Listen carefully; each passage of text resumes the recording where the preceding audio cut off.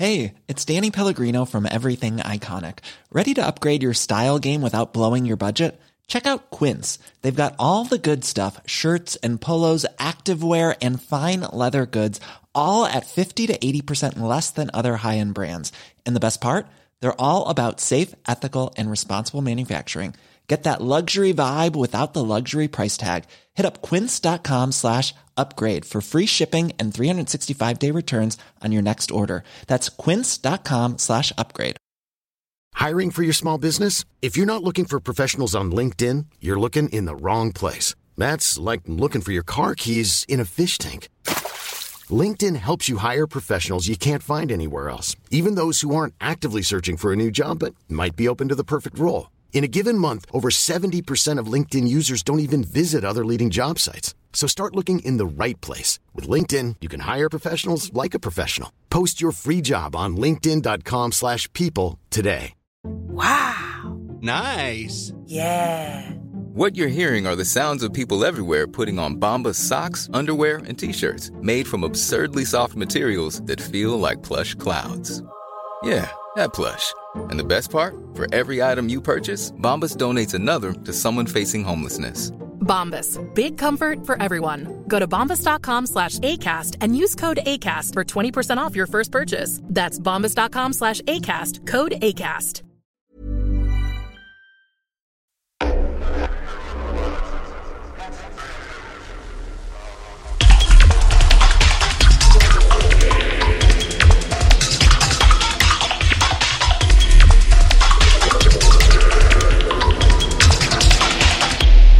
This is not a diving podcast with Scuba. Welcome to the show. I'm Scuba. This is the Not a Diving podcast. It's Tuesday. Yeah, we've moved the release day of these podcasts to Tuesday. Monday just seemed to be a bit, I don't know, didn't really seem to fit right. So yeah, we're going to be on Tuesdays every week going forward. And yeah, today, this week on the show, we have a drum and bass legend, a proper drum and bass legend. It's dBridge. Really excited to have him on. It was a great conversation. We covered lots and lots of stuff from the early 90s jungle scene all the way up to him releasing albums on his label Exit Records in the present day, covering Bad Company, of course, and also the Autonomic project with Instrumental that I really found extremely inspiring at the time. That was kind of 2009, 10-ish sort of time. And yeah, he's a great guy with a lot of interesting things to say. So yeah, I think you're going to enjoy the conversation this week. I'll be back after the main section to talk about news and releases and music and yeah, set I played last week at Her Berlin, which was fun. I'll tell you about that after we get into this. So without further delay, here is dBridge.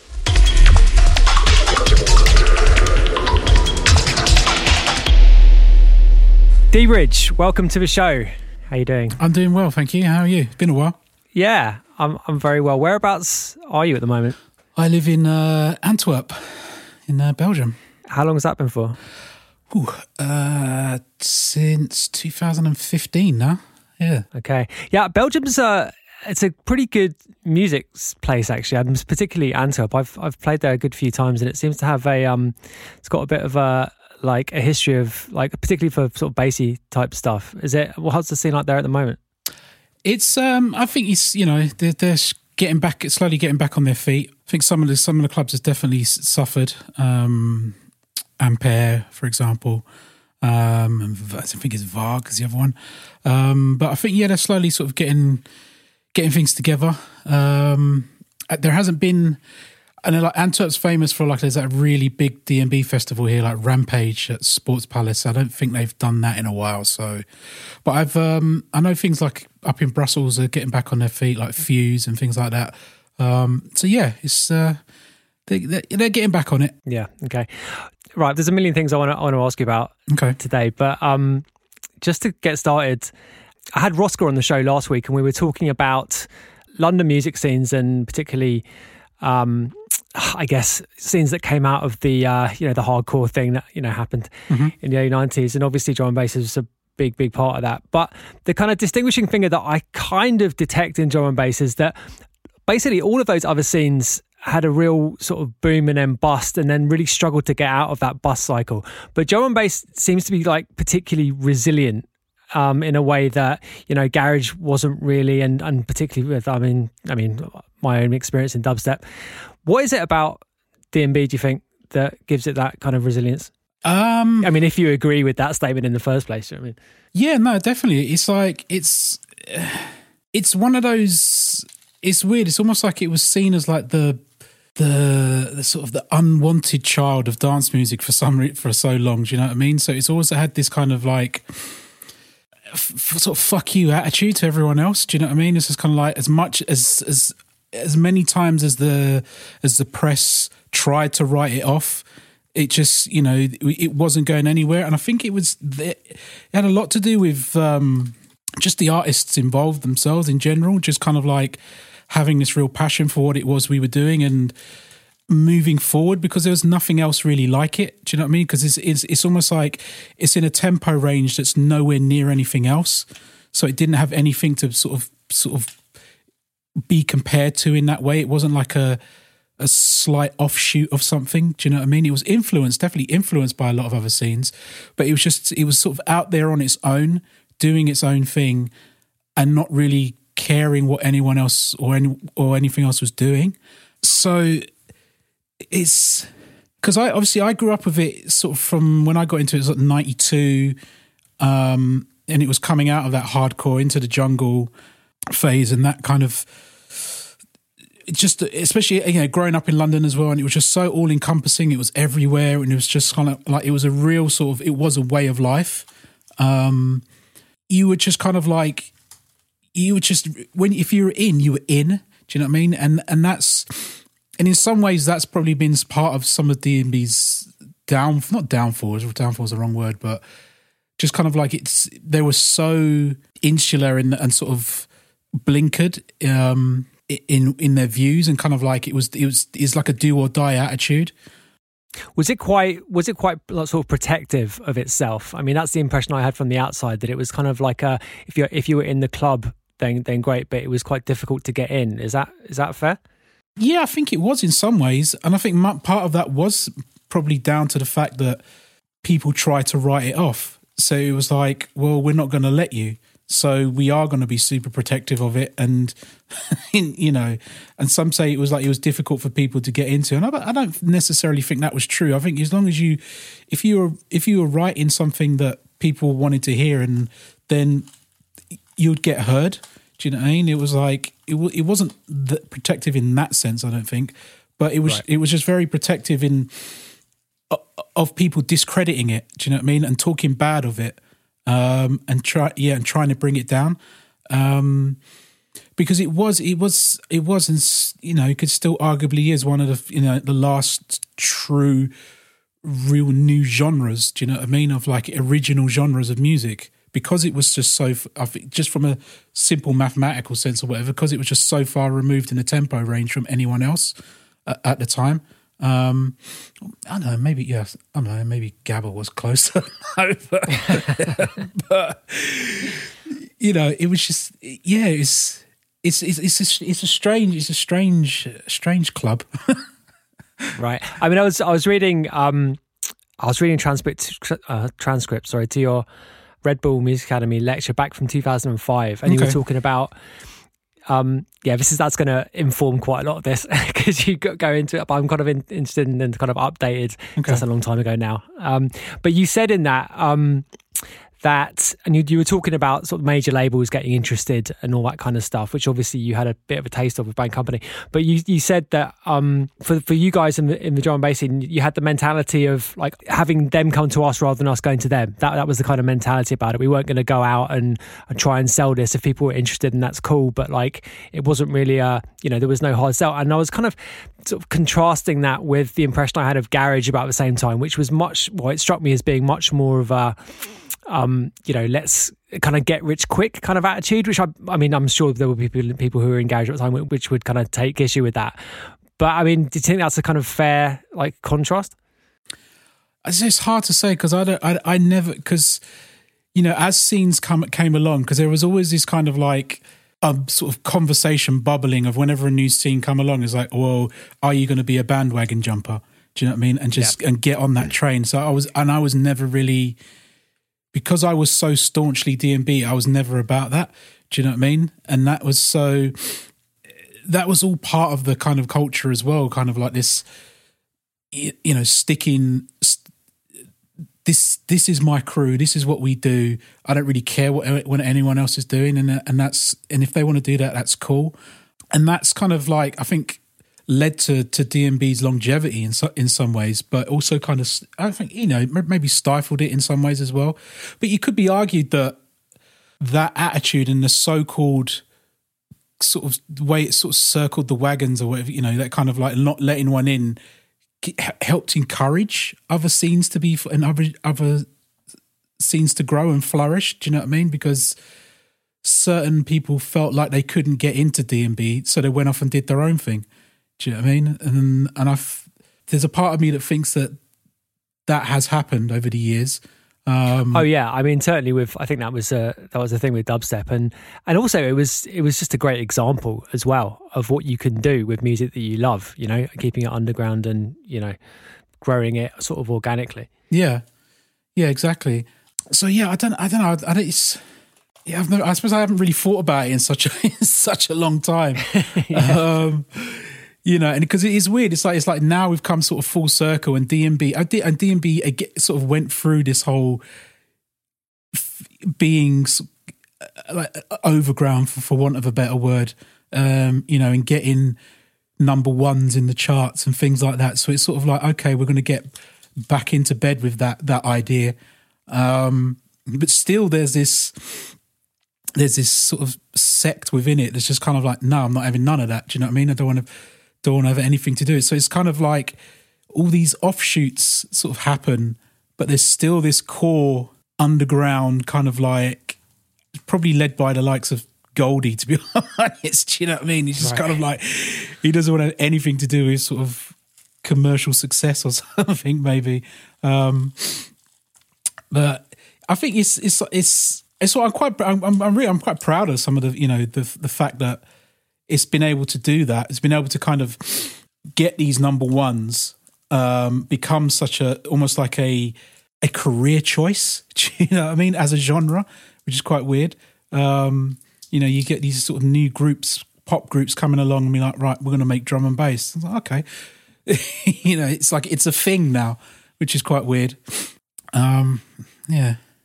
I mean, when Andy C's doing his gigs at Wembley, I suppose kids look at that and think, "Shit, yeah, I could make a living doing that." Yeah, I'd love to do that as well. Do you know what I mean? But I can't mix like. Well, I don't know what his mix rate is. I mean, it's something like 80 tunes per 30 minutes or something. Do you know what I mean? It's like I'm not that fast. So let me ask you something else sort of adjacent to that, which is another thing that came up in that interview back in 2005, which is about dubplate culture, because that was like integral to early dubstep. But what you mentioned in that interview back in 2005, which surprised me a little bit, was that you were saying that dubplates weren't so much of a thing early in the drum and bass scene, and it became something that you didn't see as necessarily being positive. Is that something that you look back on now, and I mean, how do you think about that? It was. It wasn't really a thing. It didn't feel like a thing because it was almost like back then. It was almost because it was easier to press records, but everything was just going to promo, and it was all about white labels, and you knew it was going to come out. Do you know what I mean? But the scene as a whole changed because it was back then. It was the DJs and producers were two separate entities. Do you know what I mean? So it was there was never that confusion. But once it became to a point where producers realised that they could earn a living DJing as well, do you know what I mean? It was like that side of things took over, because it was like I can do a set of just my stuff. Or I can just supply a ex DJ with my stuff, and he's going to have access to a certain audience, and it will help your career in that way. So it was like dubplate culture kind of grew. It felt like for me as a producer, it grew grew that way. And I sort of experienced it, obviously, you know, coming from when I was with Hardware as Future Forces, and then suppose, you know, when I was actually doing well as Bad Company, we were part of that kind of cycle of, right, we need to... So is that a kind of late 90s development then, I guess? Yeah, definitely. I think kind of... It probably was earlier, but from my experience, it felt that was... Because I started going down to Music House around, I think like 95, 96, maybe around then. So you're probably seeing like with the advent of like Blue Note and that kind of night, that's when it felt for me dubs were kind of becoming more of a thing. Because you know, even for us, like from, I think I said it, maybe I said it in that, you know, the nine wasn't on dub. That was a TP. That was a promo that we gave out. So that, you know, if it was almost how like, many did you have? Do you remember? We wouldn't have had that many. I think we would actually back then. TPs we were probably doing about 50 maybe. Yeah, 50 something like that. And I remember we actually went down to Music House with them to give them out to people. Really? Yeah.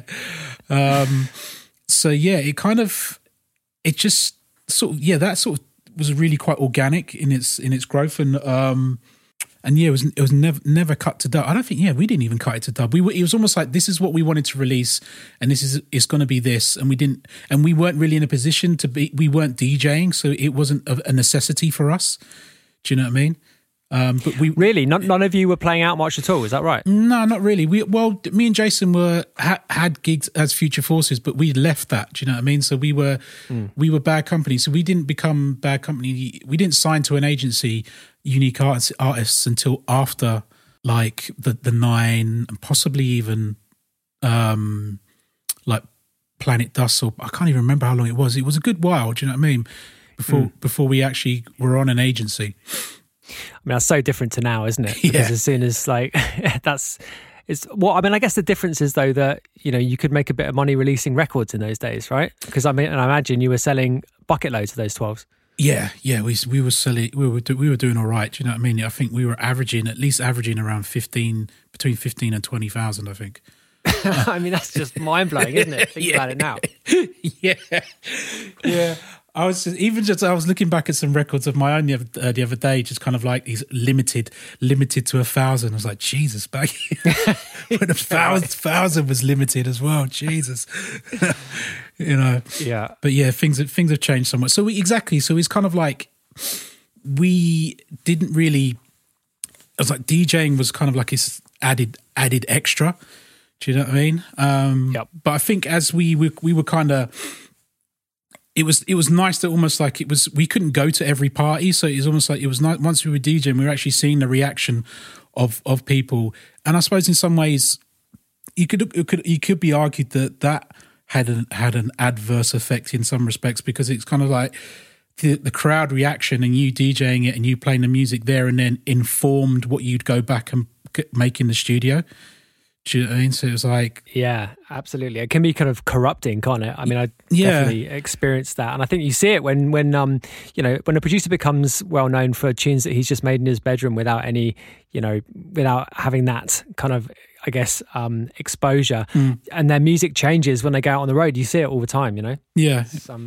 Yeah, exactly. So it was like, it was a strange sort of, it was very transitional, but Bad Company as a whole was a lot of transitions for us, whether it be through, you know, how we started to where we ended up is very different things.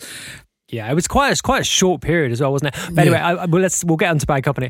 Let's take a step back for a moment. I want to go back to that really early drum and bass jungle scene that when it came out of hardcore, because you, as you said, you were in it from the very start, right? 92-ish. That's. I had my first release in 92. Yeah. I mean, but presumably you were going out to raves and stuff before that, or So just give us a kind of snapshot of what it was like in this. You were in London, I guess, yeah. Well, I was kind of in between Malvern and London. I grew up. I kind of like my teenage years were in a little town, Cotswold town called Malvern in Worcestershire. So that was sort of where my beginnings, and I moved down to London I can't even remember. Maybe it was around 1991. And my brother, Steve Spacek, he lived in London. We lived in Lewisham. I basically sort of ended up living with him, and he used to just, he used to take me out raving, take me to like Roast, Astoria, Orange, and then we used to know there was a local crew, Desert Storm. We used to do things down at sort of Lee Valley. So that was really, yeah, right. That was Tottenham, right? Yeah. So that was more. The jungle was definitely coming through. I think it was because I'm trying to remember if I actually sort of went out. I'd listened to hardcore as such, but never really went out to it. It was more kind of like, because London was definitely sort of like the whole jungle thing, and there was that sort of dark side jungle that came around as well. It was pretty common to have like hardcore in one room and jungle in the other, I seem to recall. Yeah. So I was just in the jungle room. So I knew it was there. I think that my only real exposure to hardcore as such was more like when I used to, like, what was it called? Castle Morton. Because that was just literally just around the corner from where I used to live. So that, and there was just Spiral Tribe, DIY, and all that lot were there. So that was more where I experienced hardcore. And it's the tapes, but I think I was sort of coming back and forth between there and London, and I was just sort of like, nah, I'm all about jungle. That's me. So yeah, I just felt like it was just everywhere, literally everywhere. It's almost like it was probably more pirate stations than there were legal stations at the time. It felt like on the radio, do you know what I mean? What were the parties like?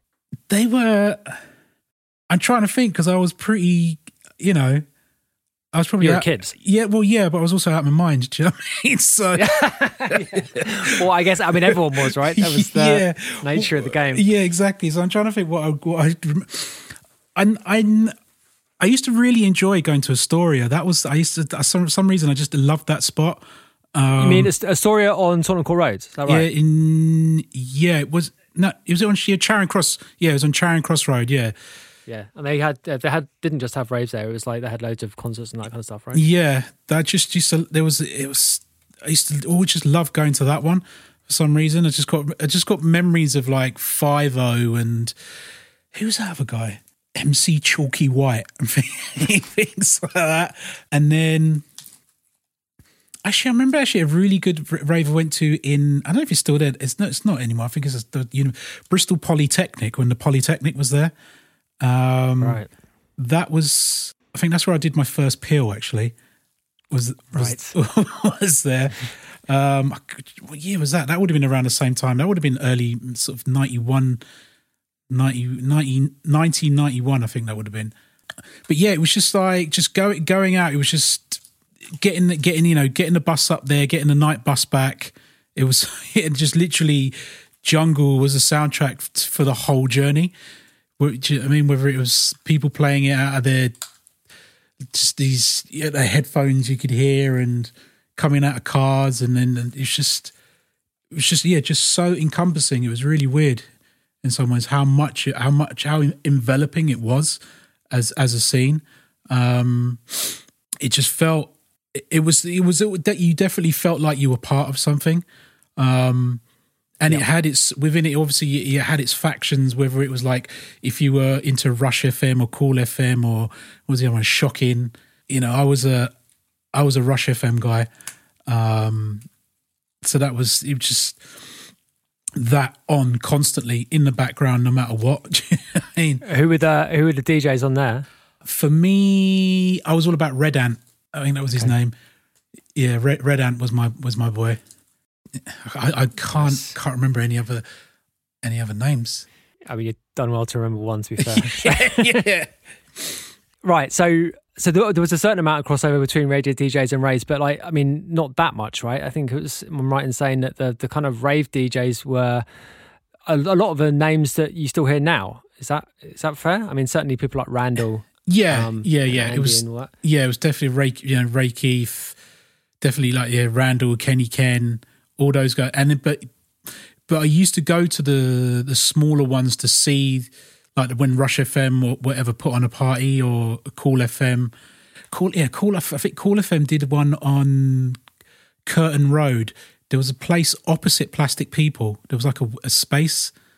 It wasn't. Yep. It's not the pub. I don't know what it is, but something down there was like something down there. I think they did a couple. They did some really good parties. So yeah, it was. We used to. It's definitely like the names that you still hear. Brocky was a big one for me. But yeah, there was the radio. I think the radio ones weren't so as prevalent as the usual names. Yeah. So you're kind of like fairly new in London, but obviously Steve's your older brother, right? I'm guessing. Yeah. So I guess he was like showing you the ropes a little bit of the city. But how did you get into making music then? Because obviously it sounds like it happened pretty quick, like getting to London and getting your first releases out.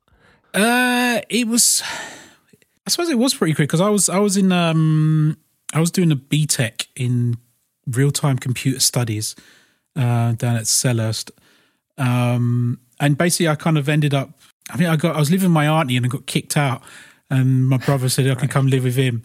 And he was in a band called Stex just prior to that, late 80s. And I think this was just around the time, was he? He'd started SpaceX, I think then. He was writing some the early sort of, what's the Curvaceous album. Yeah. So he was signed to Island at the time. And I think he had like, he was given a publishing advance, which was an all right amount. And he was like, I need to, I want to get some equipment. And me coming from computers, it wasn't too big an ask for me. So he was just kind of like, he bought a sampler, bought, S950, Atari 520, Cubase, DAT machine, and a little 8-track cassette record, like mixing console kind of thing, and a pair of Yamaha. I still remember this, Yamaha NS10s and a Yamaha SY22 keyboard. Lots of the classic gear, right? Yeah. So that was it. So he was kind of like, he was just doing his own thing, but in his spare time, it was kind of like we'd write, because we were all going out as well, we'd write sort of hardcore dance music, so you know what I mean? So it was like a spare time hobby for him, because he was sort of quite, he had to deliver an album to Ireland, so he was having to write music and write demos, and his stuff was very sort of like, it was electronic, but there was an acoustic element to it, because it had a drummer and a guitarist and whatnot. So he was writing demos mainly, and then when there was downtime, we had spare time, we'd have a laugh and try and make these jungle or quite hardcore-ish tunes. And yeah, we ended up, what was it we wrote? There was this Sewage Monsters, we were called. Right. That's a decent name. Yeah. And we ended up borrowing some money from a real shady guy, actually, to pay for it. Didn't sell that well. Said shady guy wasn't happy, and I think he basically came and took like the mixing desk as collateral, as like, Jesus Christ. Really? Yeah.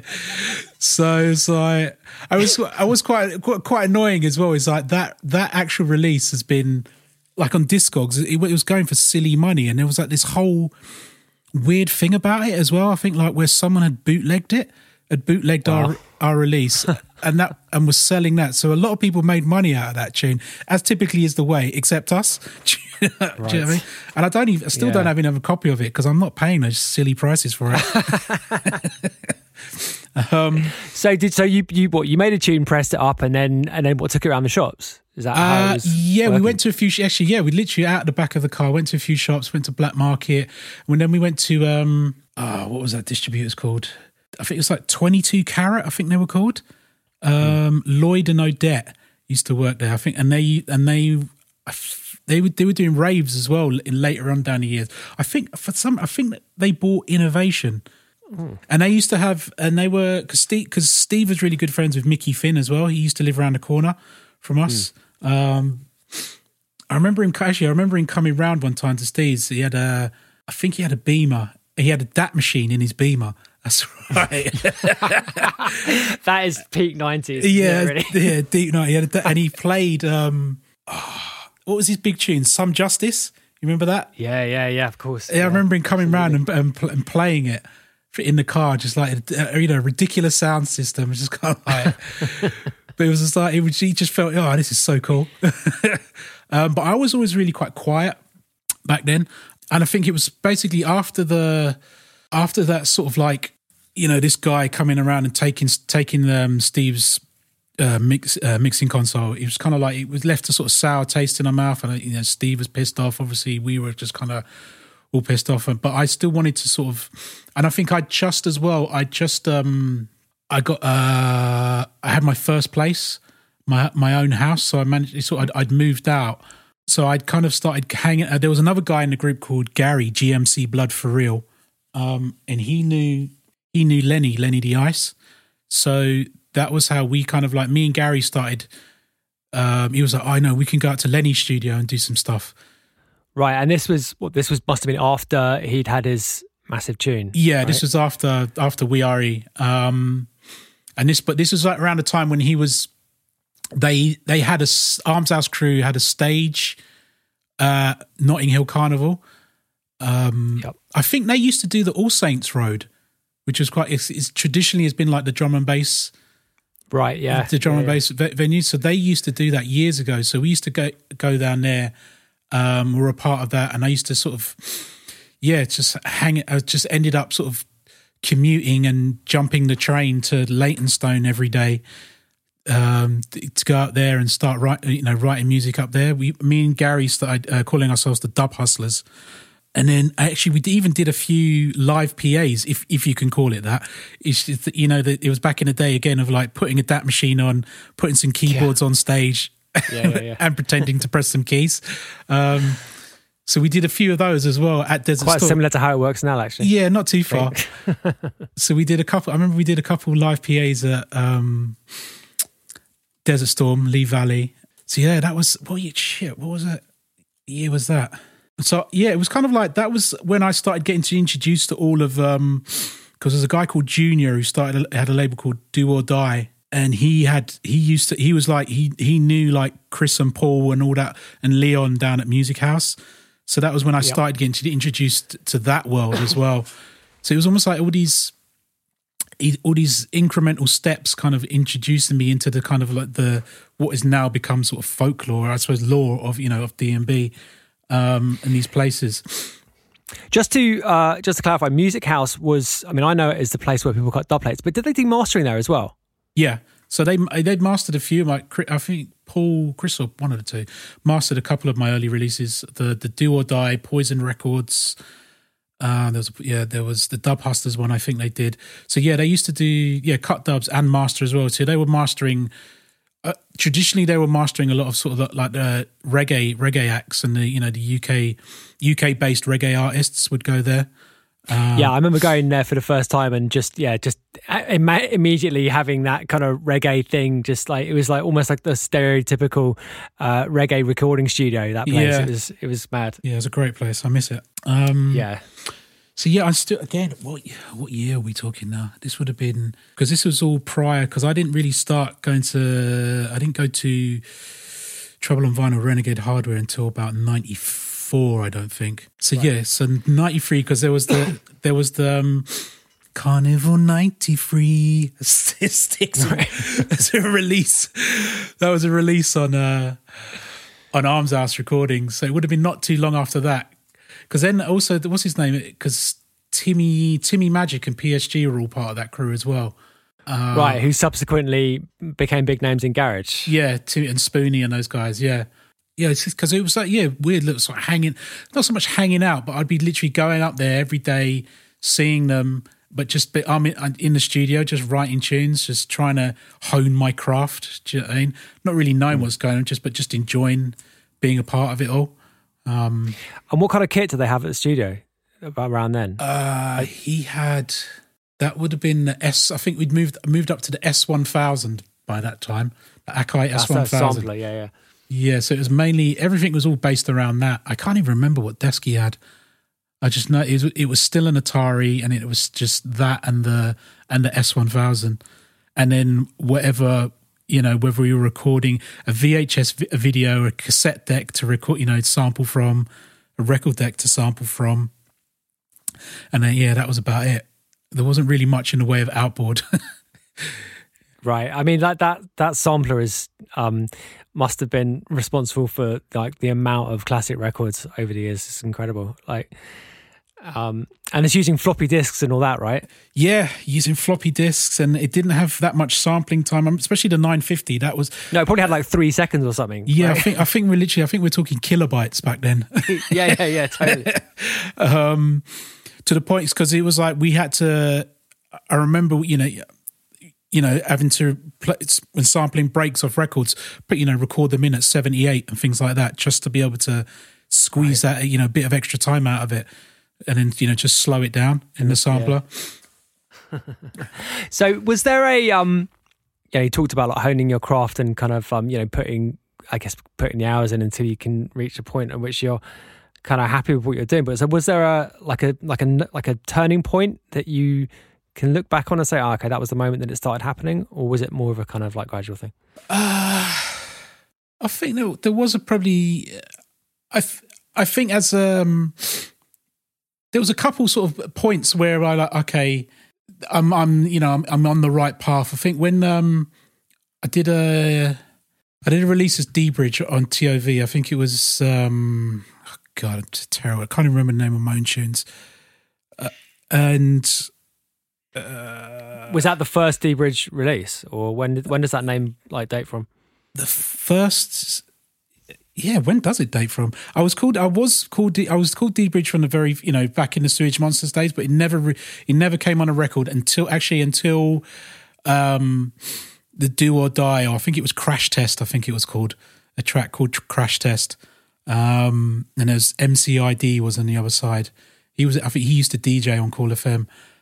But I think when Keep It Real, that was a track. It came out on TLV, and I did a track, and then Crust remixed it under a gang-related name, and I was like, and that was like a big moment for me. Do you know what I mean? Like someone who I'd looked up was remixing one of my tunes, and then I think when me and Jason because me and Jason were down there separately doing stuff, as he was Maldini, I was dBridge, and we were TOV, but we were going to, this was a time of Blue Note and whatnot, and we were all going there and being influenced by, what was coming out of that place. So that's the Metalhead's night at Blue Note, yeah? Yeah, so we were going down there, and that was having an effect. So we'd be coming back to the studio literally after, and writing stuff, and then it was like, well, none of the stuff that we're writing together is going to work on TOV. It's not that kind of label. So, we made them made them start Renegade Hardware. And then that was, when was that? That would have been late 94, early 95, I think. So I was listening to those records today, and they are very sort of distinctive sonically, certainly compared to like the majority, I guess, of what was going on in jungle at that time. It's very kind of like minimal almost. It's kind of super stripped back. So I mean, how did do you remember how that kind of developed, or was it like was it something that you wanted to, or was it, I mean, obviously sometimes in the studio things just come out, but like and how did that stuff like come about? I think, like I said, definitely Blue Note had an influence, and then also what like No U-Turn had a big influence as well, because we were really into what was going on over in that camp. Because Nico and Clayton, they were like, they were good mates, and Metro Store wasn't that far away where they were set up. So, and Nico would come down to the studio and sort of engineer for us, and we'd go to his studio and sort of learn from him as well. So I think that sort of what Ed Rush and Trace and were doing was like, me and Jason connected with. Right, because their early records are on No U-Turn, right? Yeah, so like, like Subway and Kilimanjaro and Guncheck. So, sick, amazing tunes. And just but even that stuff is I mean, I remember that at the time, and it's really it's super dark, that stuff. It's really pretty aggressive music, but it's not. It doesn't have that kind of minimal thing, which which your early stuff. I mean, actually, a lot of your stuff down the years has got that kind of super stripped back kind of aesthetic about it. But yeah, I mean, that really struck me as something that must have been like very, very like. I think, but if you listen to their stuff, it is pretty minimal. It's just maybe just sonically it doesn't sound it. But there's not much going on, do you know what I mean? It's a break, a bass, and a stab, do you know what I mean? And it's about getting those things to work, and that's what I used to like, do you know what I mean? Especially like with the way Nico worked, it was, you know, him on the mixing desk. He'd let the others sort of get on with it on the samplers and the arranging and everything, but he was all about on the mixing desk, which has always stuck with me, and just kind of plugging in guitar pedals and... You know, they weren't really about presets. Do you know what I mean? I think if you listen to their stuff, a lot of the sound stuff repeats itself in terms of the sound used, but it doesn't sound the same because he was always processing it differently every time. Do you know what I mean? Which really stuck with me. And just working with what you've got. So I think that definitely had an influence, and what Ed Rush and what those guys were doing, and especially, you know, with the step that they were coming with, and just these different kind of the rhythms and stuff like that. So we did, what was the first release? It was like Flash Gordon Jeep Beats, I think. And I think that, and going back to the other question of, you know, seminal moments, it was like, we sent it to Groove Rider, and he was like, yeah, this is some, I think he named it Jeep Beats. That was his. Right. He named the track, so that was like another kind of like, oh right, sick. You know, riders recognize who we are and what we're doing. Do you know what I mean? Yeah, getting that validation from someone who you really look up to is, I mean, there's no substitute for it, is there? Yeah, exactly. Starting out. Yeah, exactly. So, and then it was like, I think the first real was when we did Dead by Dawn, because weirdly there was like, because we were part of, obviously TOV was considered to be Jump Up, and then Renegade Hardware was more, you know, the tech step or whatever you want to call it at the time, and the DMB had always had a lot of sort of infighting over the years of different styles. Like the kind of subgenres and the ways people were. I wanted to ask you about that actually. Like, yeah, how did you all kind of see those labels? Like, because I mean, they seem to the kind of casual observer sometimes to be quite arbitrary, and certainly with the the intelligent label has got a bit of a bad name now. And like, yeah. So how did all that stuff pan out? Me and Jason used to just sort of sit back and laugh, but it was kind of like, you know, because I think Renegade had a lot of all of that thing covered, because they had Trouble and Vinyl, which was the Jump Up, Renegade, which was the quote unquote intelligent. You know, they had a guy called Shogun, who Bookham was really into all his stuff. So that he had that side covered. And then he had the Renegade Hardware stuff as well. So he had the three distinct angles of D&B covered.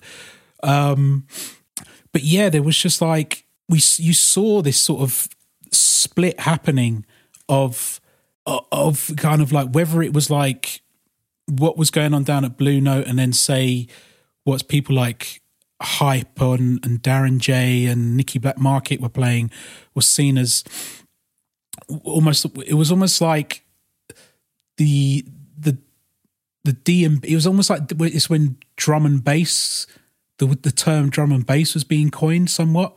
It was like it was trying to differentiate itself from that other side of the scene. Yeah, that in itself was quite contentious, I seem to remember at the time. Yeah, there was a lot of sort of people being pissed off with each other.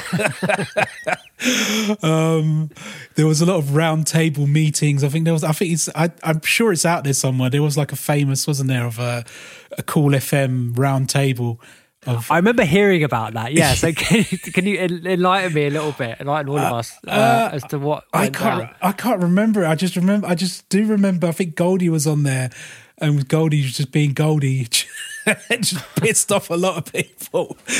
And I think I can't even remember what he said, but there must be a recording of it somewhere. Someone's got it. But I do remember, like, I think like I think like Shy Effects sort of musically fell out. I think he maybe said something about Shy because it was around was it around the time of M-Beat as well. But was it kind of like this kind of meeting and other meetings, no doubt, that went down? Was it kind of an attempt to sort of lay down laws or some kind of like, you know, like rules in some kind of a way? Because that's the impression I had. But I mean, it sounds like the kind of thing which could quite easily be, you know, spun out to be not accurate. Well, I was only privy to one of the later meetings that I actually went to, which was the is drum and bass getting too fast meeting. Oh wow! Really? Yeah. Amazing. Oh. You know, so and what was the you know, how was the decision? I think most of the people there agreed that it was getting too fast, but so there was like this idea put out of like if we all write 5 tunes at 164 BPM. And we all share it, then basically that's like, you know, we can pretty much start a new subgenre or scene or whatever, or start. Do you know what I mean? Yeah. it was like there was a lot of people there. There was a lot of artists, DJs, labels, distributors, and I don't think anyone really took it too seriously. It just kind of it was almost like it was a nice idea, but it just... This is amazing. I've just got this like kind of vision of like, you know, someone sitting as a chairman and kind of like, you know, reading the minutes and like... You know. I've still got the original piece of paper from it. Wow, what the agenda? It was just kind of like a thing someone printed out and give out. I've still got it somewhere. I have a look at it every now and then just for a chuckle. So yeah, there was always like... So sort of circling back, there was always these splits within the scene that was happening, and you know, people from this side didn't like what Jump Up was doing. They were calling it cheesy and clown step and all these whatever. Do you know what I mean? And it was all the other dark side devil business on the other side. Do you know what I mean? But it was a weird. I remember our track "Dead by Dawn" was one of the tracks that got played on both sides of the scene. Right. And that was really, for me, like a really big moment as well. Just kind of like, it wasn't just a track that Ryder and all those guys were playing. It was a track that Hype and all those guys were playing as well.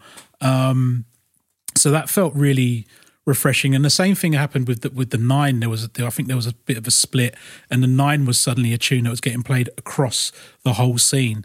Let me just clarify how you're splitting there. So am I right in thinking that like Groove Rider is a bit more of a kind of serious, well, quote unquote serious stuff, and Hype is a bit more of a jump up side? Is that how you were splitting it there? Yeah, basically. Yeah, so because obviously Ryder had his Fabian Ryder. I think by this time they'd had their Radio 1 show going on as well. So that was like it was a real thing to try and, you know, have Ryder play your tune on the radio and things like that. So it was that, you know, that track getting played across the scene was just a real seminal moment for me. And I think, and it probably wasn't until the next big one was obviously the 9, and then it was like, oh, actually, I can actually sort of make a career out of this. So well, I mean, the 9 is one of the biggest drum and bass tunes ever, right? So yeah, pretty much, probably. But it's almost like it felt. And I remember it was almost so it was 92, and the 9 came out December 98, 99, 2000. Yeah. So it was like 8 years of graft before until I actually got to a point where it was actually, I've made it. Do you know what I mean? Yeah. So I'd done my apprenticeship. Right. So one size fits all seemed like a good idea for clothes. Nice dress. It's a t-shirt. Until you tried it on. Same goes for your healthcare. That's why United Healthcare offers a variety of flexible, budget-friendly coverage for medical, vision, dental, and more. So whether you're between jobs, coming off a parent's plan, or even missed open enrollment, you can find the plan that fits you best. Find out more about United Healthcare coverage at uh1.com. That's uh1.com. Hey, Dave. Yeah, Randy. Since we founded Bombas, we've always said our socks, underwear, and T-shirts are super soft. Any new ideas? Maybe sublimely soft. Or disgustingly cozy. Wait, what? I got it. Bombas. Absurdly comfortable essentials for yourself and for those facing homelessness. Because one purchased equals one donated. Wow, did we just write an ad? Yes. Bombas. Big comfort for everyone. Go to bombas.com/ACAST and use code ACAST for 20% off your first purchase. So let's talk about Bad Company then, seeing as we found ourselves here. How did that come about in the first place? And what was the idea behind it? Well, it came about because basically Clayton tried to, because again we were hitting this time where there was interest from bigger labels, maybe not so much majors, but sort of bigger independents. And I think Clayton was the guy who ran Trouble on Vinyl and all that, Clayton, all those labels. Yeah, Clayton and Mark. And I think I get the feeling he got wind that he kind of realised that he hadn't signed us down, he hadn't locked us down in any kind of deal. So he made an attempt to sign me and Jason and Kane, and there was Genotype, DJ Red. Was there anyone else? I think might have been a few other people as well, and tried to sign us in this deal. And we were just like, and he kind of gave us an ultimatum. It's just like, you either sign it or go. So we were like, well, you're not really giving us a choice, mate. Because I think at the time as well, because it wasn't like he wanted to sign Future Forces. He wanted to sign my name, Darren White. So anything I did after that is just kind of like, nah. That's not really how it works, is it? Yeah, it's not happening. So we left, and Dan Fresh had come down to the studio prior to that, actually. And he was he'd brought some tunes down. He just had a release on, him and Vegas had a release on Matrix's label called Otto's Way, I think, on Metro. So we were kind of doing stuff as well. And we'd done a release called The Code, which was a pretty big tune as well at the time, which we famously wanted to put under the name Bad Company, but Clayton didn't like the name. And then that was a collab with the three of you. Yeah, that was with the three of us. But he out of spite left me off the label, off the sleeve. So whether it was out of spite, trouble was brewing. Then. Yeah, okay. It was just kind of like, it was just things. This isn't happening. So yeah, we all left basically, and Dan was like, come to ours and come to mine, and let's carry on just sort of writing music. So we pretty much spent the summer of, I think it was the summer of 98 or summer of 99. Yeah, 98, writing music, just going up to Maidenhead. So, what did leaving actually mean? So they had a studio which you were using to make all the music. Is that right? At Trouble on Vinyl. Yeah. Well, we were kind of like it's all sort of slowly coming back to me as well. Actually, it was like because it was difficult, because it was like there was sort of money coming in as such. Do you know what I mean? I think I just started DJing as well. And then Clayton obviously, he was putting on the nights down at the end. So we were DJing and getting paid, and there was a certain amount of money coming in that we could survive off, as well as I think I was on the dole at the time as well. And he basically had, we were like, well, you need to pay us all this money. We just had all these releases, all like Quantum Mechanics album and all this stuff, and we hadn't been paid for it. So they were kind of almost like holding our money to ransom as well. So me and Jason, we were like, all right, I remember we were kind of like, we need to, we're going to need to get this money. So I suppose we kind of tricked them into paying us our money back. So we said, all right, we'll talk to you. We'll have some talks, but in the good faith, do you know what I mean? You've got to pay us our money, and then we'll sign. I think we even said, if you pay us our money, we'll sign. And then as soon as they did, we just like, yeah, fuck you, mate. Do you know what I mean? It's like, no, not having any of that. Because initially it was going to start a label with DJ Red and Kane.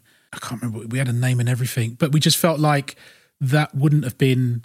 It almost like sonically, it was kind of like, well, me and Jason were on one side of the scene, Kane and Red were on the other side.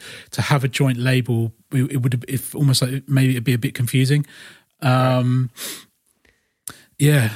So leaving was like, I guess a sort of bit of a wrench, but you were, I guess, confident that there was something immediate that you could just go into. No, I don't think I was confident. I just think it was almost like I didn't have a choice. Do you know what I mean? But I was always like, I think I actually got a job around that time. Finally, I think I was working as a kitchen porter in a Mexican restaurant in Crystal Palace. I remember that for a little while. And then I think I worked in the produce that was before that. I worked in Sainsbury's for a little bit. But I think I was signing on then. And back then when it was just seemed to be a lot easier, kind of like you tell the government you wanted to make music and they couldn't really find you anything to do. So they'd just tell you to come back in 2 weeks, you know. So I think because once we got the money, it was like that was able to tide us over, and we bought a little bit of equipment. We had enough to sort of buy ourselves our own little setups. I think that's right. But I think that when we was working with Dan had a mate who was loaded basically, and it was another situation of kind of like borrowing money from someone to kind of get the setup that we needed. So we borrowed like $2,000 from his mate and spent $1,000 on a pair of Mackie HR824s. And then I think we spent the rest on getting the record pressed and getting the 9. Yeah, I think we got them. I'm not sure if we had a distribution deal then. I think we might have even done it ourselves. So, like, to what extent was there a sort of plan for the project, like before? Because obviously, when the 9 came out, that was a huge impact. But to what extent had you kind of thought through what you wanted to do, sort of artistically, before that, as a group? We didn't work like that. It was almost like it was just kind of. I don't think it was not the kind of thing we sort of sat down and discussed or anything. We just wanted to just make music. And if we had there was a connection there in terms of what we were into and how we wanted to express it. So I think it was just, let's just write and just do stuff. Do you know what I mean? Not really, the outcome wasn't of any importance. Which is something which is still true to today with me. It's just kind of, I don't really think about the end goal at all. We just want to write music for the sake of writing music and enjoying the process. And then once we've got all this stuff, we sort of sit back and be like, which one do you think is which one should we put out? We should put something out. Which one should we put out? Yeah, we all like that one. Cool. What should we put on the other side? Yeah, that. You know what I mean? It was almost as simple as that. It was. There's no hard and fast plans. So had there been any change in the way you were working in the studio? Because there were 4 of you by that point. At what point did all that come together? It was difficult at times, definitely. Do you know what I mean? But we kind of the one thing we did say at the beginning was, but we wanted to start this group called Bad Company, but it almost like it didn't matter who wrote the tunes. It was like. It all goes under the name, and we'll put who wrote the tunes in the fine print kind of thing. But in terms of Bad Company, can be any combination of the 4 of us. So that was the only real sort of prerequisite, so to speak, of anything we've done. So, but it was, I think when we did Inside the Machine, that album, that was cool. It was just us hanging out in the studio, which was in Dan's attic. Just literally for a whole summer, just writing. And then at the end of it, this is, we came out with this album.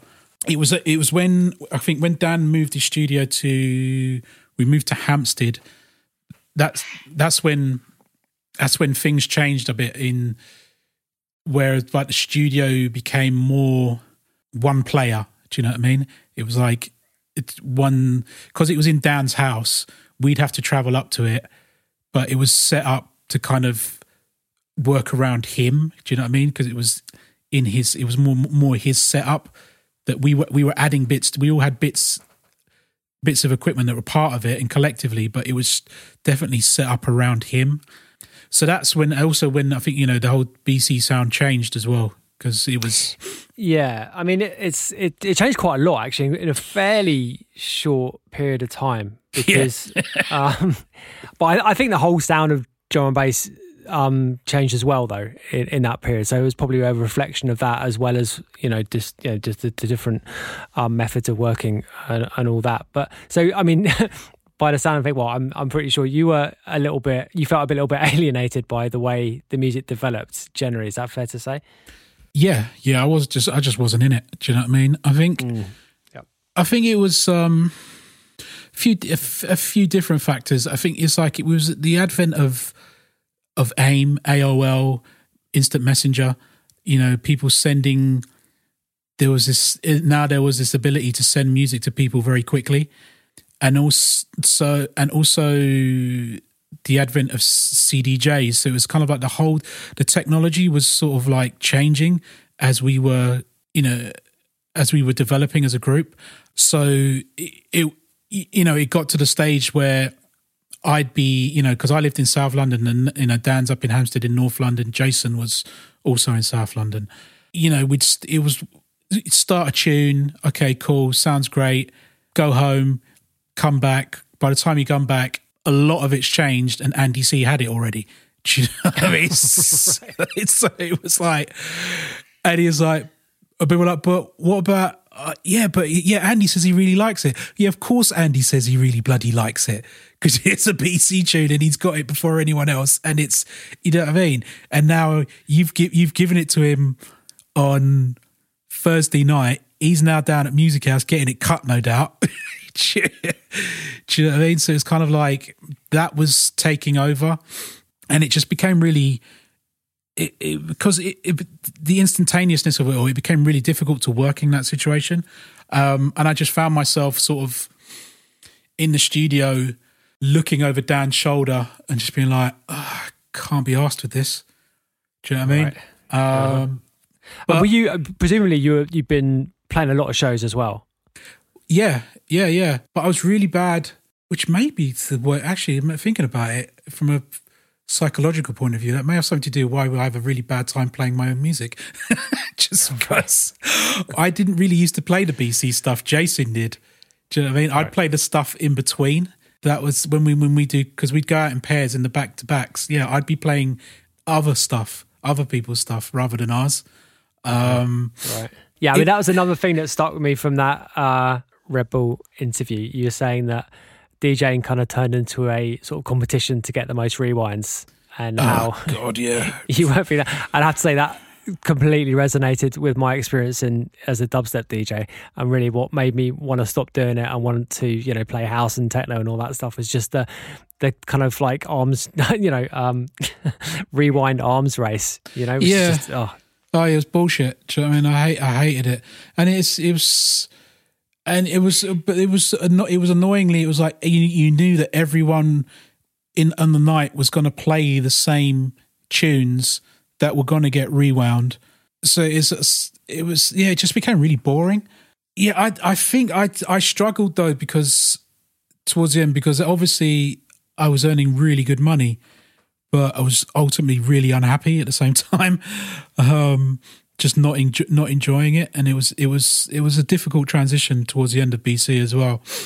But yeah, just that whole dub plate wars, and it's just kind of like it's really boring. This whole need to kind of, because it was really getting to magnifying this whole thing of like, oh, that tune's big. What have they done in that tune that's made it big? So then, do you know what I mean? So then it became a thing of like, because we were the big thing, suddenly at certain points as well, we sounded like really bad versions of ourselves. Do you know what I mean? Because other people were doing what we were doing at the time. And so it's like, and that still goes on now. I think within DMB, and maybe just in music in general, there's kind of like, is it sort of self-referential kind of need to kind of like, oh, what's big? Let me do a version of that. Oh yeah, I mean, people copy each other, absolutely. And when something's successful, loads of people always jump on it, don't they? Yeah. And I guess that's the problem with being an influential act, which you guys obviously were, like, massively, Yeah. So Yeah, but I think in some ways it was probably good that we were kind of like, we burned bright for for about, 99 to 2002? So we only had like a 3 year run. Yeah, and then we got out of there. Do you know what I mean? So did you find yourself kind of falling out with the genre a little bit during that period? How were you? I fucking hated it. Really? Yeah, it was just I just couldn't listen to it. I couldn't. It was doing my brain in. And weirdly, I think maybe I'm going through the same thing at the minute. It's not that I don't hate it. It's just kind of like it's just not. It's not exciting. It didn't excite me anymore. Do you know what I mean?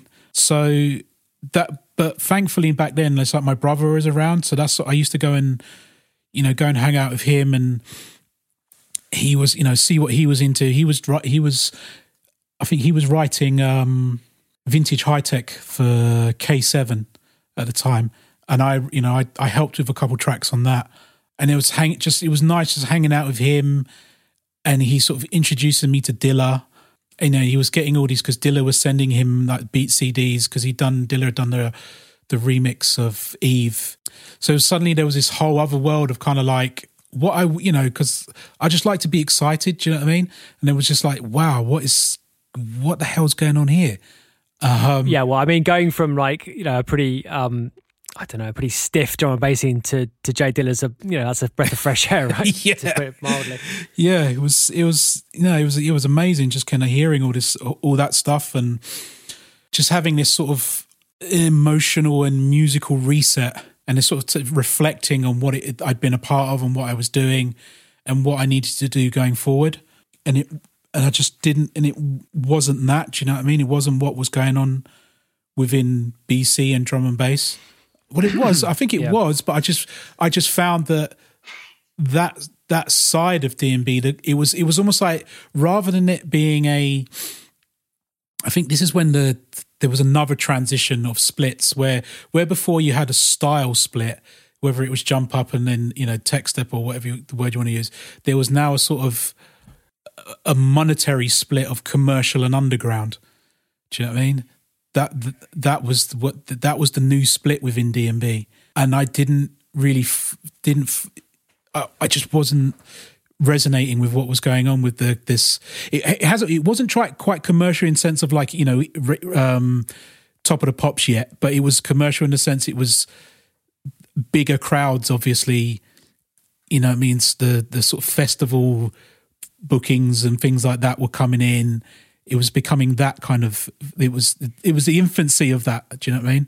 Yeah, I guess that's probably the moment that I think at the time I kind of saw it as being a bit of a sort of precarious moment, and comparing it to garage again, like the kind of early 2000s moment in garage, which really didn't recover from at all. But with drum and bass, that eventually kind of worked itself out in a way. But I mean that moment of those, just I guess whenever you have like a lot of people jumping on something and suddenly there's more money and more exposure, and just like that always puts a lot of pressure on the people making the music, I guess. Yeah, so I just kind of like, when I think coming out of working with my brother and being influenced by say Dilla, Wajid, Bling 47 and all these kind of things, it was like I then found more of a I found more of a connection with the other Godfather, Fabio, and what he was doing. Do you know what I mean? Really? Okay, right, yeah. Down at the end with what's the name of his night again? Jesus Christ! I'm also blanking on it, but I went to it many times. Yeah, down at the bar in the end, and then with Caliber and what he was doing, and that resonated with me more, and I could hear the similarities between the samples, the sample choices, and musically what was going on. I just felt more of a connection with that, because I loved D&B as a genre and what I felt it was and can do. Do you know what I mean? I was always kind of really inspired by the fact that it could piece together so many different sources.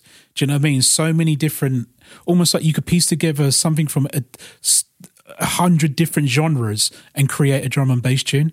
So that was that was something that I kind of like, I felt like I wanted to explore more. So it felt like there was still more that D&B could do for me, or how I wanted to express my version of it. And I found that over in a creative, with Fabio and those guys. And I think, when did I, because that was 2003. And I was still working with, I think I was still living with Jay and Mick at the time up in Golders Green. But I knew, and we were still as well, we were still doing Bad Company tunes. We were still like, because Dan had started Breakbeat Chaos, was it called, with Adam F. And he was off doing his own thing. Because this was after the whole thing with vinyl distribution, like going down and owing us a ridiculous amount of money. So, yeah, let's just talk about that for a moment, because that's a story in itself, and the way distribution kind of like resolved itself out of that. So vinyl distribution was the dominant distributor of certainly of drum and bass records, right, in the 90s and early 2000s. So what happened? What happened? I only know bits of it. Do you know what I mean? It's just kind of like, I know that there was some sort of, there was criminals involved and people owed people money, which is the usual thing with all this kind of shit. And then I think they just ended up using the company's money to pay off any money that was owed. So a Ponzi scheme, basically. Something like that. It got pretty dark. I think it's almost like it doesn't feel like my story to tell. Do you know what I mean? Well, I mean, but you got your fingers burned though, right? Pretty badly. Yeah. For, it was like 120 grand or something. I think also, who else got, I know Ed and Optical Virus got burned for, they must have been about 50, 60 grand or something like that. And there were numerous other labels, do you know what I mean, as well.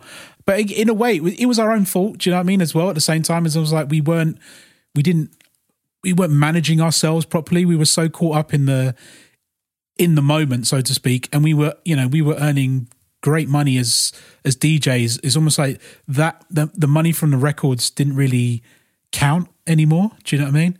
It's almost like we didn't really think about it. We didn't really care how many we were selling. Do you know what I mean? Yeah. But yeah. So let me ask you. Out of that situation with vinyl distribution, SRD and ST Holdings sort of emerged and became the two sort of biggest players in distribution. Yeah. And you'd started Exit by then, I think. Is that right? Yeah, you had. I'm pretty sure. Yeah. And you were with SID, weren't you? Because we were with ST Holdings with Hot Flush, and what I wanted to ask you was like, what was the contribution that those distribution companies made to your label? Because I know that ST were a really big thing in the development of Hot Flush, and it got me thinking, comparing that input to the way distribution companies work now with labels and the degree to which it's changed. So like what kind of input did SRD have, and then how do you think about how that kind of paradigm between distribution companies and labels, how's that changed over time? Well, I think it was almost like with SRD, it was the first time, obviously, we were actually paying attention, do you know what I mean, to the releasing of records. Before, it was just kind of like, okay, get the records, master it, and get someone to do the artwork. Do you know what I mean? But this time, it was kind of like, it was more going, have meetings with them, discuss releases and release dates. And it was almost like, well, actually, you're running a business here. Do you know what I mean? It's fun and everything, but there's a serious side to it, and you need to really be aware of that side of it. So I think SRD, and it was nice to really, because vinyl distribution were quite faceless in some respects as well. Do you know what I mean? We didn't, because they were based in Reading. I think we knew there was a few heads down there, but we didn't really know the ins and outs of the business and how it was run. But with people like Rico, Paul, and Dan. Down at SRD, I think it was Emma Wildchild. It was like it felt like there was a connection there with the people who are actually putting our records into the stores. And the same with ST Holdings and Chris. He was really passionate about the music. So it was, I think that was because, you know, also as well, with vinyl, we were paying for everything ourselves as well. So they, you know, but with SRD and ST Holdings, there was this whole thing of like them getting a pressing and distribution deal. Do you know what I mean? So this was someone putting their own money into your development and having faith in what you do as an artist to be able to fit, you know, to think that you can sell records. So that was a, you know, a definite shift and a new way to look at what was going on. Because I think after what happened with vinyl, we went to SRD, and then again when BC broke up, it was kind of like, you know, went to speak to them and, you know, have if they can offer me a P&D deal. Did I distribute with SRD or did I go straight to ST Holdings? I can't even remember. According to that Rebel interview, you were with SRD at the time. Okay. There's so much going on, Paul, mate. Do you know what I mean? Yes. Well, we were with ST, and Chris Parkinson, who you just referred to, was just incredibly helpful, and I probably wouldn't be here now, to be honest, if it wasn't for him. And I think he manages Caliber now. I think, is that right? Yeah. He looks after Dom, but it was like, you know, they had their own problems as well. It's just like it's always something. Do you know what I mean? Well, I mean, what happened with ST is that the advent of digital music happened, and like so many other businesses in music, they weren't quite prepared for it. You know. Yeah. Well, yeah and no. They kind of, in some ways, they weren't, but I think Chris was. But his brother wasn't. So maybe because we'd done when we did a bunch of cuts, which was our first sort of like digital thing, which was, you know, where was it? It was like Solar, Signature, Bassbin, 31. All of our labels being digitally available through this. What were they called? I Think Music. Do you remember them? Right. Yeah. Okay. Yeah. There was like this. Yeah. There was very early kind of aggregator. Yeah. Right. Super early. But, yeah, I think I went with when I started Exit. I think maybe I'm not sure when the shift was, but I think it was more like I just felt that ST was a better fit with what I was trying to do. Because I remember, because SRD were definitely more. Again, there was that, like I see, you know, that commercial underground split. Right. SRD were more geared towards that and seemed to be more like John Knight and those guys seemed to be more concerned about the money. Rico, not so much. Rico was he was a music man, more concerned about numbers, whereas ST was more concerned about, you know, the substance, the music. So that's why, you know, I think that's why I went with them in the end. So, I mean, the second half of my question was like how's that changed, do you think, over time in terms of the way distribution companies like contribute to the development of labels like now? Like, so, I mean, just in the context of Exit, how's it changed, and how do you think it would be like if you were starting now? I'm not sure how it would be, because I you know, thankfully, you know, I've got to the stage where again, it's sort of like when you take note, take a bit more pay attention of the business, you actually realise that, you know, as convenient as a P&D deal is, financially it doesn't always make sense as well. Do you know what I mean? It's like it's better to do it if you can afford to press it yourself and just have them distribute it. So that was kind of like something once I got a label manager on board, as you know, we sat down. I was like, right, we need to be doing this ourselves. So that definitely changed the way the business has run. And we did that quite early on, quite almost before, like, you know, Spotify and the whole digital revolution came along. But I think it will always be.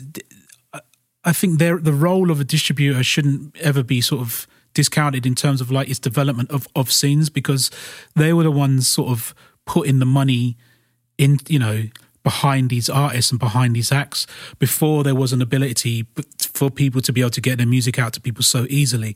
So it's not cheap, like mastering and pressing a record. If you're just starting out, but they had the capital to do that for people. And I think their role within within music, dance music in the UK as a whole shouldn't be understated. You know, in like what the labels that they funded and helped create is massive. Do you know what I mean? So I think if I started now, I probably, I don't know. Do you even need them now? It's as sad as it is. Do you know what I mean? It's like, well, I guess the way I look at it is, like back in those days, like a big part of what they were offering was a relationship with the shops. So, like the way sales worked is like, there'll be at each shop there'd be a buyer who'd be on the phone each week to distributors, and they would tell them what they had and what was and they would sell the record for you, I guess, to an extent. Yeah. Anyway, and I suppose like the equivalent of that now is pitching to DSPs, right? And it sounds quite sad when you put it like that. It's a bit of a depressing development. But I mean, if you're talking about like what like value does a distributor add, I guess it's that, right? But it's not really equivalent. I don't think really, just certainly in terms of like building the name of artists and building the name of your label. I mean, I think that DSPs don't look at labels in the same way anyway as record shops used to. So it's not quite the same in that respect. Well, no, it's been. I think they've had to adjust and change, because it was like as a label as well. We were like, once we started our own shop front or web store, suddenly it's almost like, well, it actually makes more sense for us to sell our records direct to customer. Do you know what I mean? It's just like, and because we're going to get a better return than if we sell to the shops. So the shops have had they've had a struggle, and the distributor has sort of been that buffer between the artist or the label and the shop, and just trying to sort of negotiate that deal. Do you know what I mean? And try and get records into these record shops. And I guess that's in the context of the whole just market contracting for vinyl in the last 20 years, right? Because it's just been a kind of slow decline. Yeah, it has been a slow decline, but it's very niche. Do you know what I mean? It's a very niche market, and it's like I never sort of saw my label as something that would never put something out that wasn't on vinyl. But at the same time, you kind of sort of have to accept that may be the case. Do you know what I mean? Even just sort of getting on, like, I'm a dad of 2 kids, and it's like, it's not the most environmentally conscious product. Do you know what I mean? It's like, it's got its problems. Do you know what I mean? So it's like, there's that side of it that I'm sort of aware of as well. So, yeah, I think, distributors have, that's why you've got people like Unearthed, who they sort of do the logistics, or, the posting of our stuff. They've had to change their business model, because they came out of, when ST Holdings disappeared, they sort of grew out of that. And they've had to adapt the same way we all have. And then, they still offer P&Ds, but they're almost better placed to be able, because they're acting as the distributor for say labels like me, and doing the back end of things. They can see what does and doesn't sell in a broader sense, so they can be able to offer P&D deals to kind of labels and people who approach them, knowing a bit like, actually he'll probably sell around X. Do you know what I mean? And then through that, they've had to offer, literally become a record shop in themselves. So you've got their portal, whereby I think even record shops buy from them as well, and customers as well. So it's like everyone's adapting and changing, and they've done a good job of it. Yeah, I think there's a lot of different sort of business models, basically, growing up and adapting to the various changes, which kind of can still continue to happen. Actually, I don't think like there hasn't been like a full resolution of the way like the business works at all. The whole NFT thing, for example, is like there's a whole other can of worms, which like people are dipping their toe into, but like the whole thing just carries on. Anyway, I want to ask you about autonomic, but before we get into that, I want to ask you a specific question about about government legislation, actually, because like there's two, as far as I can see, there's two pretty significant changes that have happened in the last 25 or so, actually nearly 30 years. The first one is the Criminal Justice Act of 1994. And the second one was the smoking ban, which happened in 2007.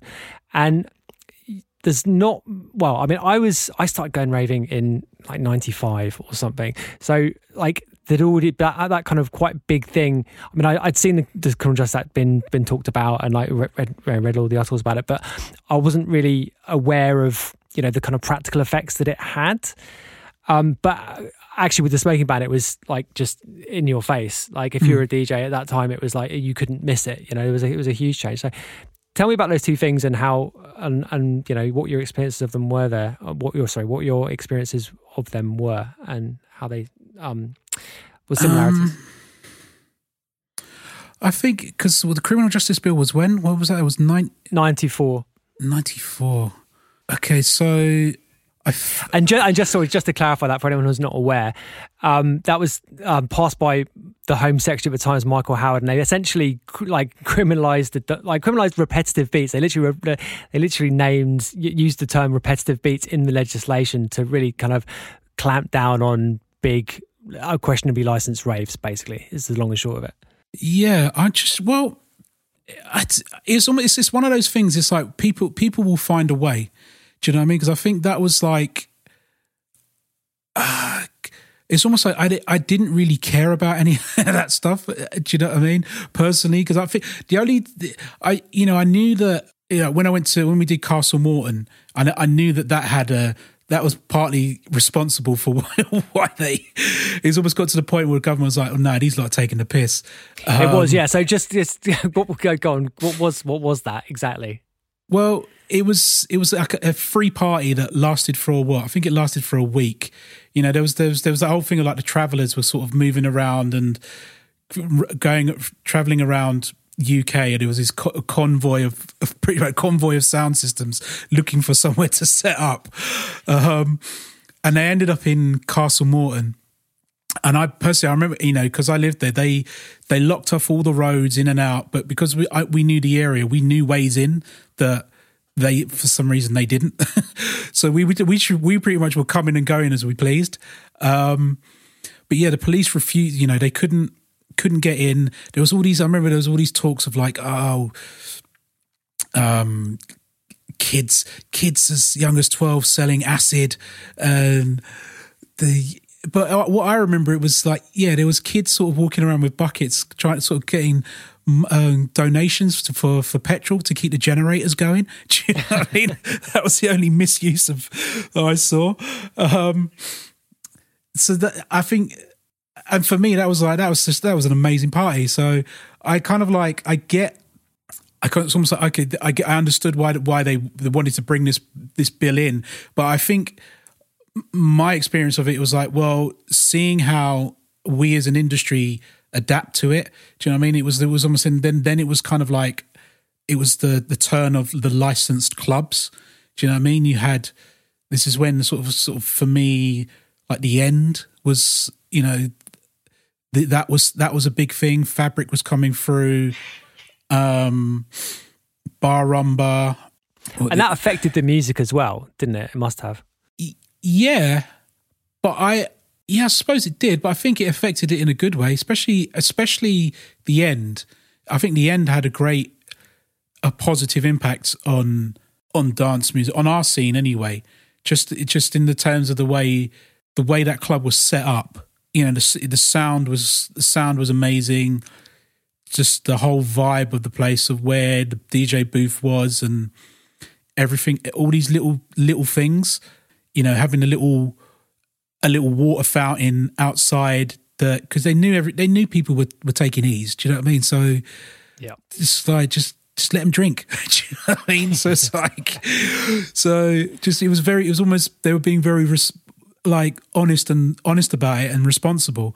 So I only saw the positives Do you know what I mean? I think that obviously there were those negatives of trying to shut down these events and trying to shut down these parties. But again, I think because I was so entrenched in making music and being a part of my sort of in my bubble, I didn't really notice something because I didn't have a TV. I don't remember at the time as well, so I didn't really care. Do you know what I mean? I wasn't an influence to me. And then later in the smoking ban, when was that again? That was 1st of July 2007, by which time you were playing out a lot, right? And I think it must have. Well, I know because I was as well, and it was extremely noticeable. The change in people's behaviours. For me, it was again. It was like it's almost like. Because I remember we had I think it was a Black Pocket night at Plastic People on the last day that you could smoke in the clubs. Yeah. And we blazed in there. we literally we blazed that place up. And I think that was I got a feeling that was the night that we got, who did we have down there? Charlie Dark, Hudson Mohawk, and it was myself, Abby, Soul Jazz was there. Remember Fatima was there. So yeah, that was a sick. I just remember that being a really sick night. But then after that, it was just kind of like, oh, this club. When it kind of like, it's almost like when the dust settled and the air's cleared. It's like, oh, actually, these clubs stink, don't they? It's like, I just noticed it's like there was a heightened sense of smell. It's kind of like, wow, do you know what I mean? You just coke farts and just like, oh my god, this place is disgusting. And then clubs started burning joss sticks. But then it was almost like having to adjust to, you're playing and then looking up and like, where's everyone gone? You know what I mean? It's like they've all gone outside for a cigarette. Do you know what I mean?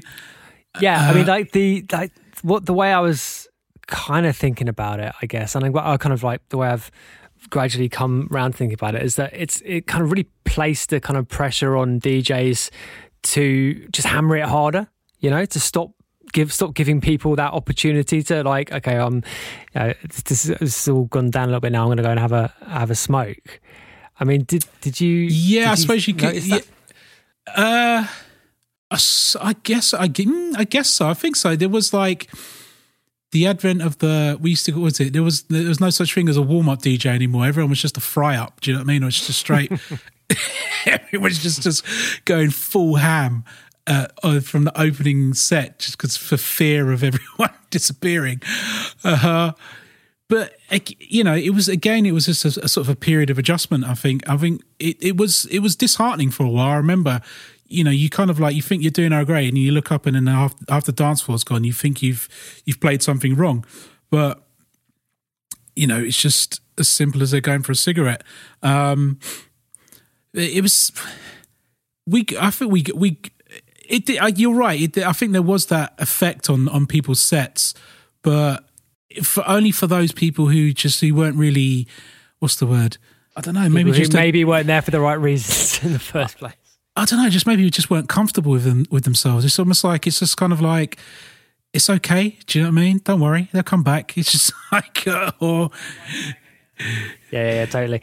Well, okay, so this is a kind of neat segue then into Autonomic, which is obviously very much of a kind of left field take on the whole drum and bass thing, and it was something that I was super into at the time, as you know. Yeah. I found it extremely inspiring, actually, what you guys did with that. So, I guess like comparing it to how Bad Company started, did the three of you go into it in a slightly different way? Like, I mean, you mentioned that Bad Company wasn't planned at all. You just were making tunes and kind of cracking on with it. Was Autonomic kind of similar to that, or was it a different dynamic? Yeah, definitely. I think it was.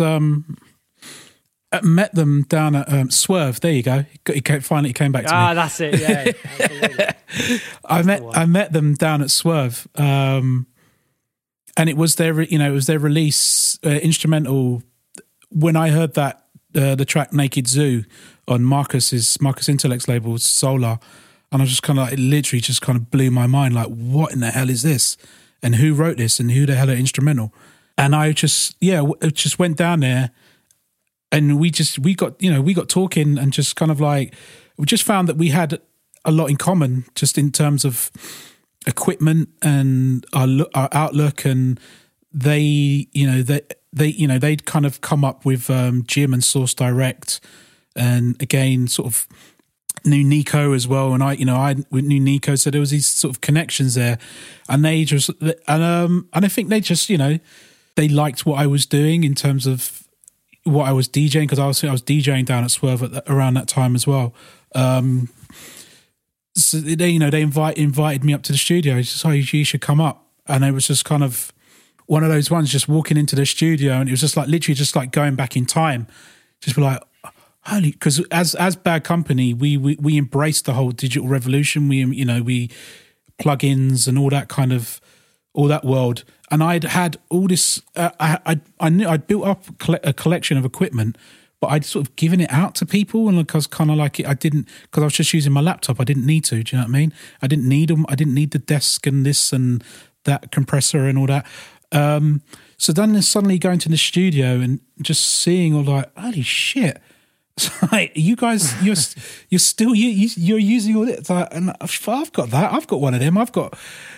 And so we just well, I don't know. We just sort of hit it off in terms of a vibe. And I think because it was around 2009, and I was trying to write my album, the Gemini Principle album, and when we did a collab on their Blush Response, and I just loved what they were doing, and just loved their approach to it all, and what drove them, and what kind of they're very different people, Al and Bod, as you probably well know, but that sort of the difference between them is what kind of made Instra what it was, and I didn't want to sort of disturb that. I almost like I was trying to become a sort of like an addition to what they were doing. I wanted to, I wanted to be able to add to it in some way and learn from them as well. So yeah, it was just kind of like we just started writing stuff, and again, it was like another because I lived in. Jesus, where did I live then? Stoke Newington, and they were all the way out on the last stop on the out past Heathrow. So yeah, so it's the same studio that Al is in now, right? It's the zoo. Yeah, the zoo. So I used to travel there. So it used to take me used to commute pretty high every day. It was like that's a long way as well. Yeah, it was a long old journey. Do you know what I mean? So but you'd really obviously just make the most of it. And it was. Again, it was just really organic. Do you know what I mean? It was just kind of like writing all this stuff, and they were writing all this stuff on their own as well. And it was sort of influencing the stuff I was making as well, because I was kind of feeding off it and going down to, DJing down at Swerve. And then it literally sort of started off like as a 10, 15 minute section of my mixes in the middle of my set. I'd be playing a lot of their stuff and what we were doing at the time, and it was people would look at it as like, what the hell are you doing, and what is it, what are you playing? Do you know what I mean? It was almost like, that's not D&B, and it's just, well, it is. It's just not what you think D&B is. Do you know what I mean? So, and I think that was in some ways what inspired the podcast, whereby we wanted to kind of. I remember it's like me and Damon sitting down. It's like, yeah, we should do something, do like a podcast, and then so we can sort of bring what we're doing and what we're hearing other people doing together into this place, so people can sort of connect with it in the same way that we've connected with it, which is why we kind of. Which is why sort of the podcast came about. And also we wanted with it as well, with the way that we formatted the podcast as well, which is kind of like, because I remember especially in D&B, everyone was really guarded about their influences and their sources and things like that. But we were just kind of like, we wanted to be open with all of that information. We'd like, this is who we're into. This is what music we love. This is what's influencing us. And if you listen to this mix in the middle, you can hear that. Do you know what I mean? You can hear where those influences are coming into play. The only plan that we had is, I think I was very adamant of like, we should just do a set number.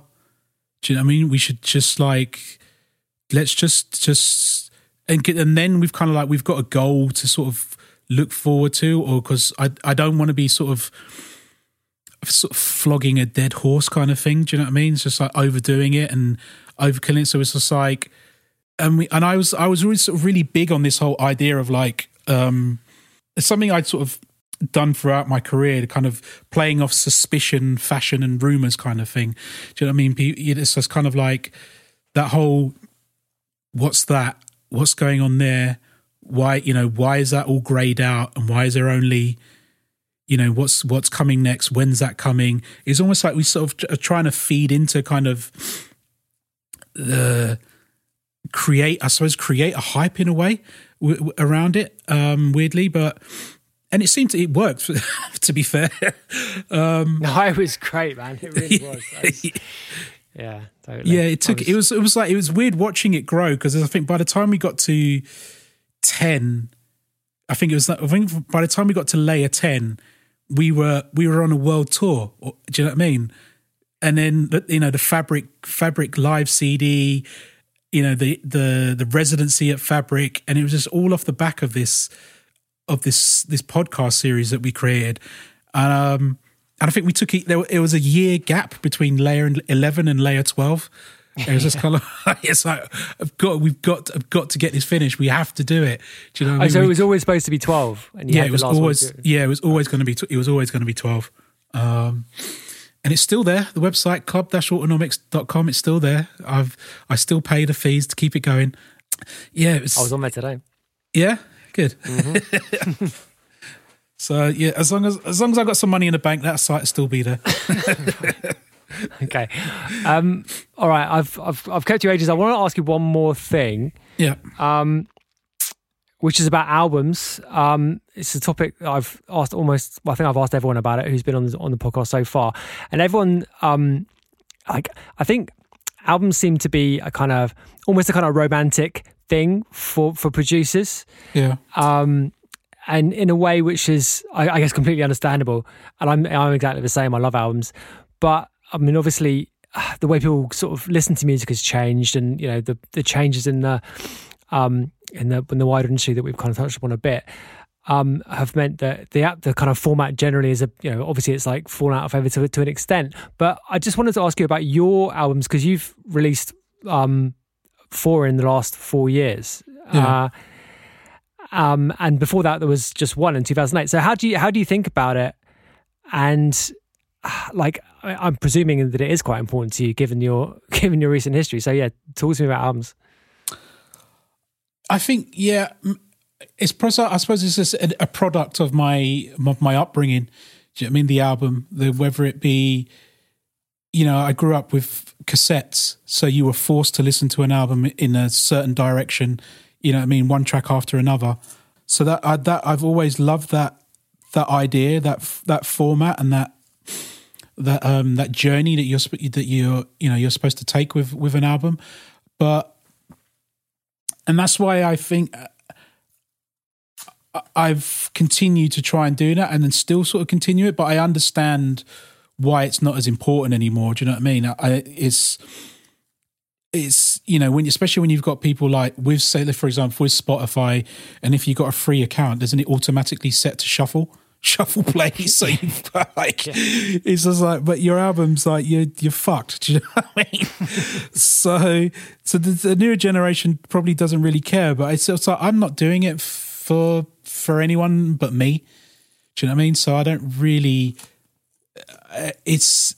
As long as I'm happy, I want to be able to listen to my album from beginning to end and be happy with it. I kind of went back to an old school with my what's it called, Weak or No Signal, where I added a mix which wasn't, no one had done for quite a while, especially in D&B, because I used to love that with drum and bass albums, of being able to put it on and it being a mix, because I was used to that format and that way of consuming D&B. Yep. So, and I've done it with a new album I've written, which is a kind of ambient drone one, but I've still done it as a mix because I wrote it for me, and it was almost like it was something I used to put on to kind of help me go to sleep. and it worked. So it's like, that's probably not a good sales pitch. Do you know what I mean? It's an album that'll put you to sleep. But I'm sure there's a playlist out there for it somewhere. I like that. I like that format. I like that when an artist puts that kind of care and attention into a record of like, this is how I want it to start and this is how I want it to end, and this is the story I want to tell, because I assume that there is a story there. Do you know what I mean? There's, if I check the albums that I've sort of grown up listening to, whether it be sort of, Marvin Gaye or Stone Roses, Depeche Mode, all those sort of, those great albums. They just every track resonated with me for a different reason. But it's almost like it's like they're like movies in some ways to me. Do you know what I mean? That I can go back and revisit. So I like the idea of having that out there in the world. But like I said, again, at the same time, it's not really for anyone else but me. If people like it, then that's a bonus, I guess.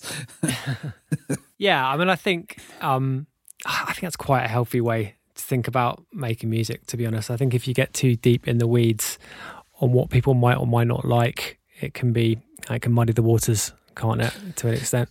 Yeah, it's not a good thing, man. It's just kind of, it's why I love just writing, like doing collabs with people and things like that. Just kind of like, I just want to see what happens. I'm an end product. It's never been of interest to me. And I think it's like, isn't it? Was it Quincy Jones or something like, talk about money, like the devil enters the room kind of thing. Do you know what I mean? I don't know. It's totally. Some kind of, and I don't want that. I just kind of like, I want to enjoy making music for the right reasons for me, ultimately.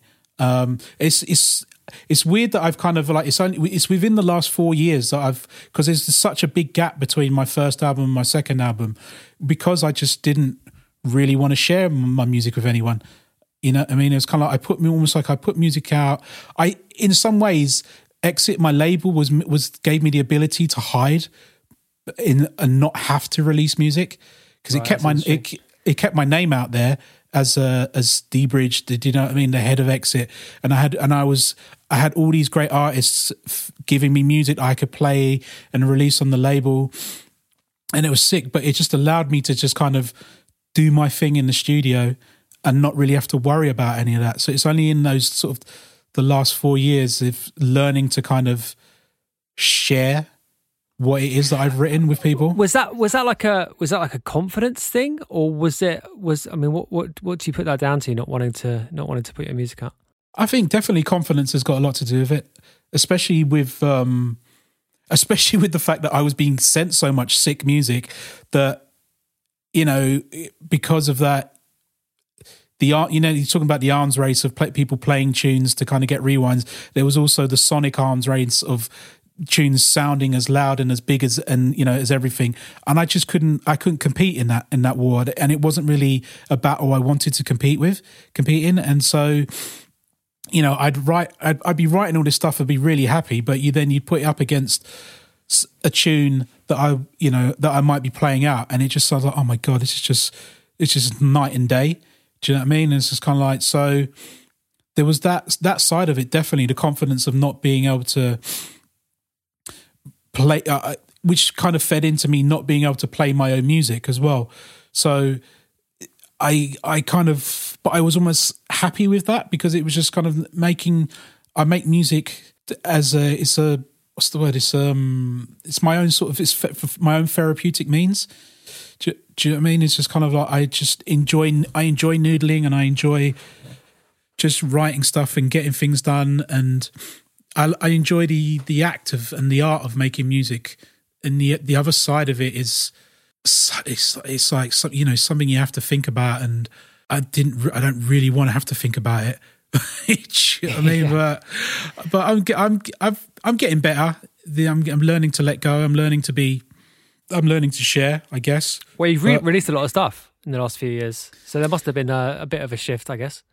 Yeah, I think a lot of it down to my label manager, kind of like, dude, like, what are you doing? You've got all this shit. Just like, just get it out there. Do you know what I mean? Just kind of. But that could really help. Having a sort of like neutral voice, you can just tell you what's what. That can be a huge help. Yeah, exactly. But it's again, I think I also come from, because there's this, maybe it's a generational thing as well, where, because I definitely saw, especially in the sort of like the Renegade Hardware BC days to sort of today, there wasn't this need for everything to have to be released.